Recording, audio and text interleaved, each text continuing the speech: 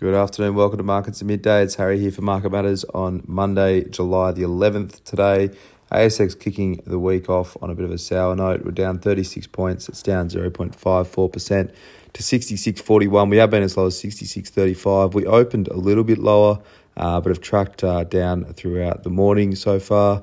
Today, in terms of the sectors, energy is the standout. It's up 1.23% and the financials are up 0.39%.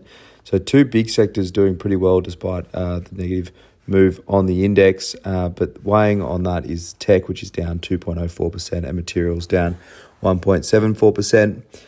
In terms of the stocks, New Hope Coal, NHC, is up 4.44%. Whitehaven Coal, WHC, is up 2.78%, and Paladin PDN is up 2.42%. So all material stocks, but all linked to energy prices. They're leading the ASX at the moment. The worst three stocks, EML Payments, EML is down 21.09%.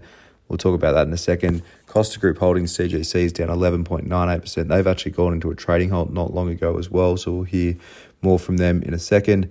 And Novonix, NVX, is down to 7.72%. Kicking things off with EML, like I said, down more than 21%. Their CEO, Tom Cregan, has departed the payment card company, effective immediately to be replaced by Emma Shand.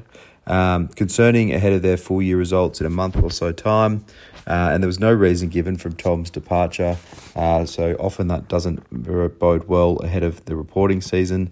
Emma has been on EML's board since September last year. Really strong experience, 16 years in markets.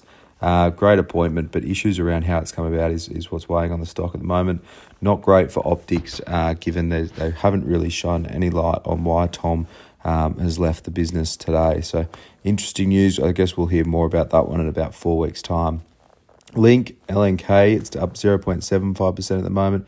The roundabout continues for these guys. Another bid from Dye & Durham has been rejected. This time it was $4.57 plus a 30-cent distribution, so call it $4.70 per share offer. Link also said their earnings for FY22 would likely come in ahead of guidance, with EBITDA around $250 million.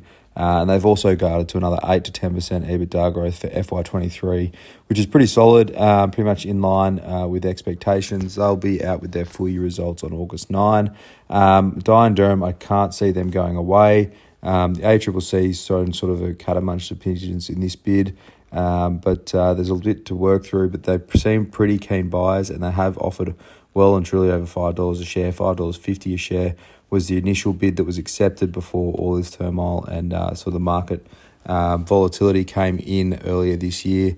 But really good result for Link. I guess now the risk of Dye & Durham walking away has sort of fallen away a little bit, given that they should be reporting really strong earnings and have sort of guided really strongly as well. So pretty solid update from Link today, despite rejecting another takeover bid.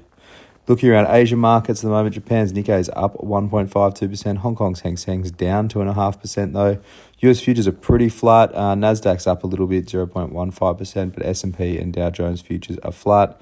Nothing in terms of economic data in the US tonight. There's actually not a great deal of data out early this week. There's a little bit of trade data out of China, business confidence in Australia, but the big one that markets will be focused on is Wednesday night, when US core inflation prints come out, and that's expected to be around about flat. It was 6% year on year last print. It could be 5.8 to 6% is sort of where the consensus range is sitting at the moment for that one, but that's not until Wednesday night, so shouldn't be moving the dial on markets today, I guess. But for now, that's all for Markets at Midday to kick things off. I hope you have a good rest of your Monday, and look out for the afternoon report as always.